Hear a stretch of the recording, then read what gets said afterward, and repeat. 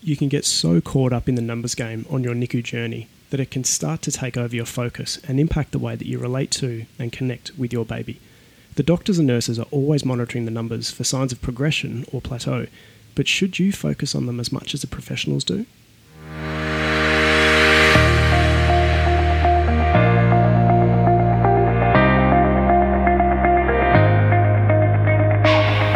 G'day and welcome to the Dads of the NICU podcast. My name is Matt Bilkowski and I'm a proud father of a premature baby born at 25 weeks at the Royal Brisbane and Women's Hospital. Our daughter was 766 grams or 1 pound 11 ounces at birth. Our superstar girl spent 84 days in the NICU and 14 days in special care before being discharged home on oxygen. I started this podcast as I wanted to share my experiences with other dads, the aim of which is to allow them to hear what other dads went through and to find a connection to our stories so that they know that they are not alone and what they're feeling and going through is normal. I hope it helps you on your journey.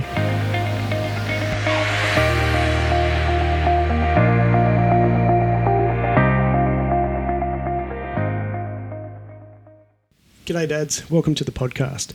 Today I wanted to discuss the feeling of becoming a data analyst. It's something that captured my attention during my NICU journey. I just became fascinated by all the numbers on the chart sheets and the monitors every day I was in there. At a certain point along my journey, it became so overwhelming that I just needed to walk away from the numbers and turn my full attention to my daughter's physical progress and not just get caught up with the data. Today I'm joined by Scott Merrick. Scott and I met while our wives were admitted to the maternity ward at the same hospital at the beginning of our journeys. Our daughters were born actually a couple of days apart, leading to us both being in the NICU at the same time. So Scott and I were able to bond quite a fair bit throughout our NICU journeys. All right, well Scott, welcome. It's so great to be able to chat to you today. Thanks so much for coming on the podcast. Yeah, no worries. Thanks for having me. Mate, first and foremost, how are you? How's everything going? How are you coping with your NICU journey thus far?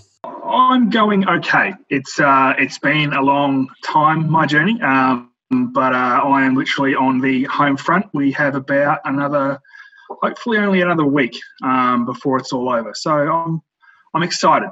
And we're doing this via Zoom at the moment because you're back up at home in Bundaberg and your wife and daughter are still down in Brisbane. So how's that first week been for you going home and setting up? It's really exciting. The fact that we are now in the position to be able to bring our daughter home.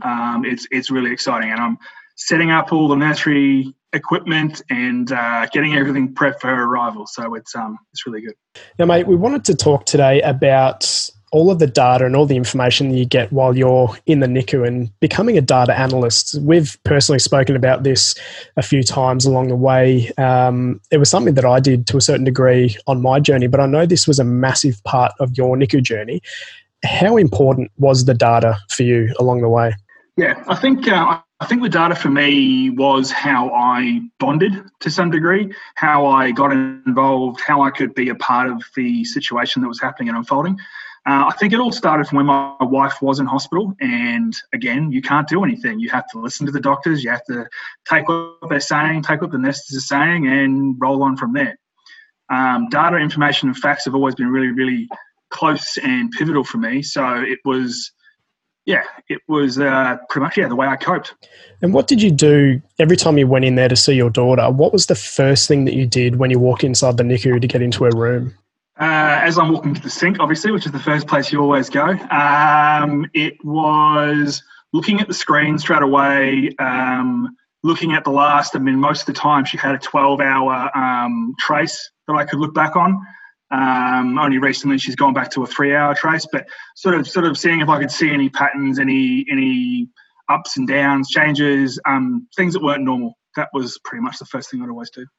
And you say not normal. How would you know if it wasn't normal? Were you doing research once you were out of the NICU and just trying to understand it a little bit more to give yourself more comfort, or was it just more of trying to gauge an understanding of what was going on for your daughter?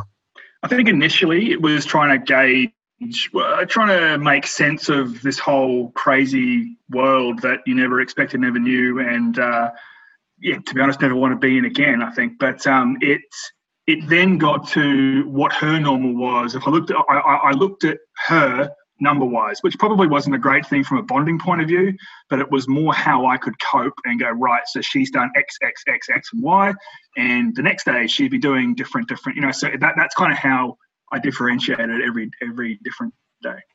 And did looking at the data every day or a couple of times a day change how you spoke to the nurses? Did you ask them different things? Did you get their perspective? Did you have different relationships with your consultants along the way based on what you thought the data meant as opposed to what they thought the data meant? 100%. And I think it only got the questions only got more concise and more detailed as the journey went on. At the start, it was more understanding what exactly the numbers were, what that machine was, what this machine was, and it, obviously, as everyone does during these experiences. But as it went on, I knew what they all meant and what the numbers correlated to, and it was more like, right, so what is the next step in this process?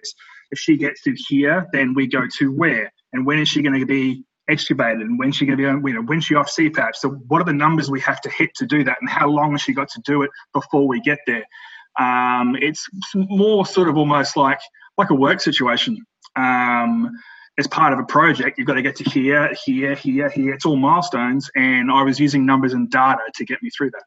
When the numbers were lower or they were down from the day before, how did that make you feel about the situation unfolding? Which they did quite a few different times for different numbers and different things.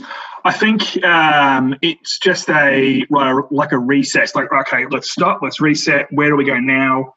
There was one point we came back. So as I've mentioned before, my daughter had surgery, and a week after the surgery, she basically got up to oxygen where you could not go any higher. There was nothing else you could do from a ventilation point of view. So I said to the nurses, okay, cool. So what do we do next? If she gets to the point where we need to do something else because she's destatting too much, what is next? What is the next level?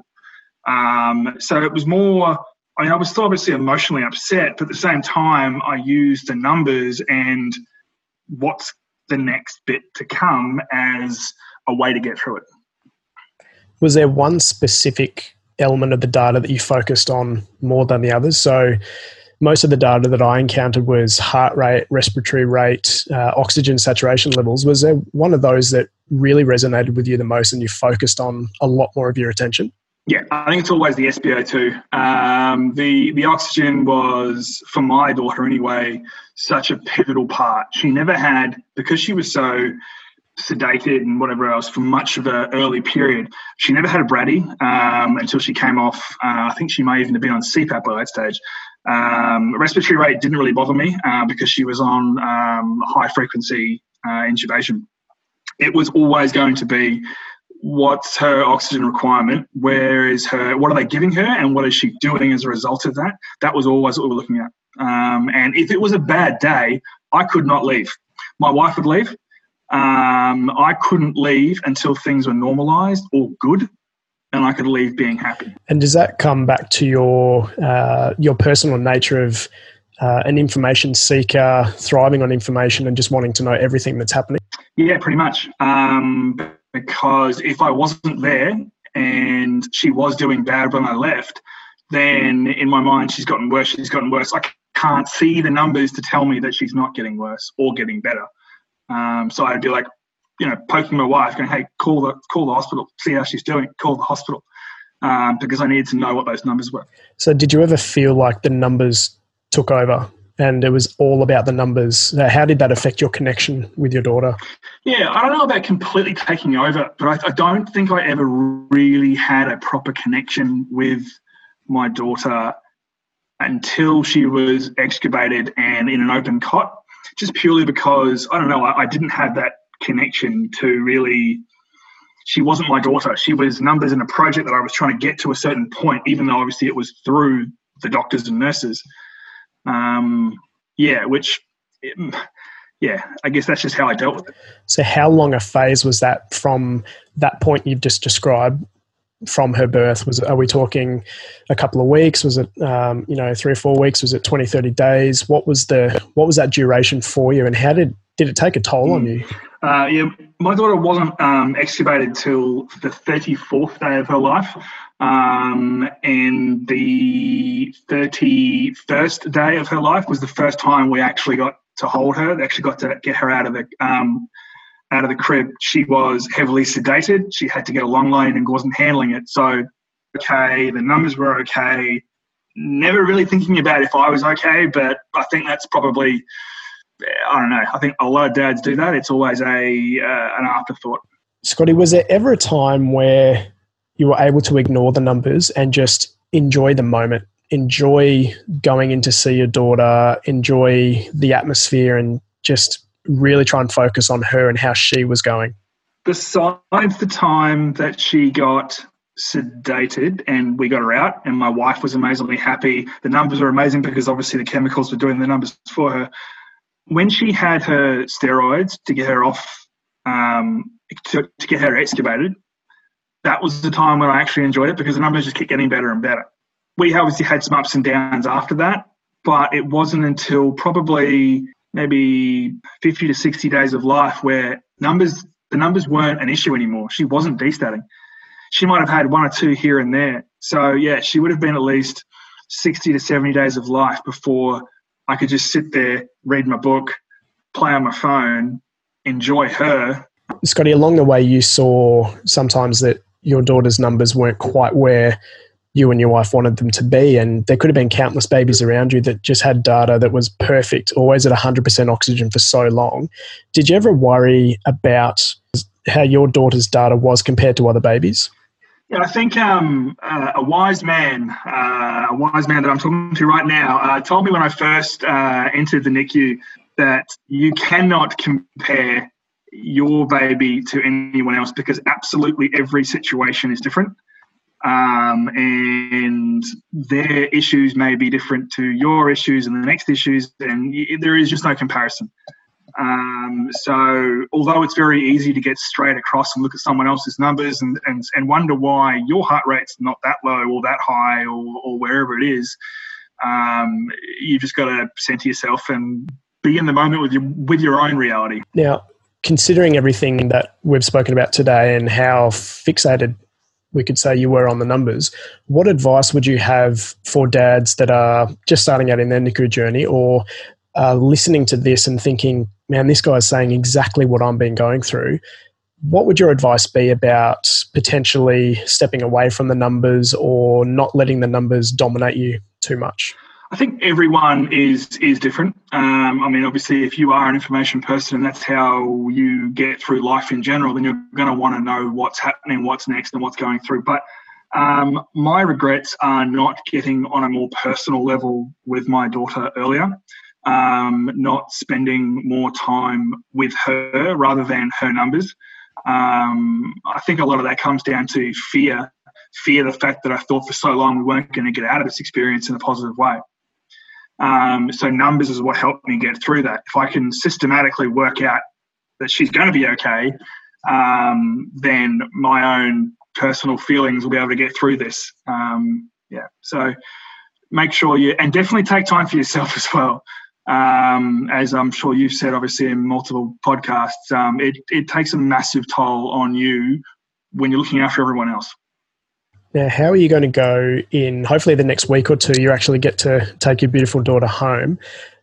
She won't have monitors on. She won't have any numbers. She won't have any data.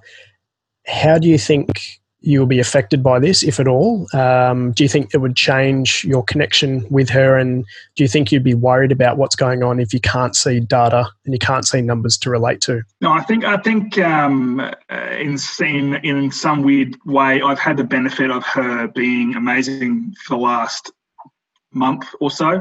And I know just purely by getting to this stage of analysing the numbers and seeing her reaction, seeing how she reacts to those numbers, that she's in a perfect position to be able to come home and me not to worry. It was definitely a worrying thought in the weeks probably leading up to the last month. But now that she's been so consistent and just getting better and better and better, I'm just excited and cannot wait to get her home. It sounds good, mate. I'm really looking forward to seeing the photos come in of you having kangaroo cuddles at home on the front porch and just chilling out at home with your beautiful little daughter, mate. Thank you so much for joining us today, and hopefully we can give some dads some great insights out there about data analysis. Thank you very much for having me.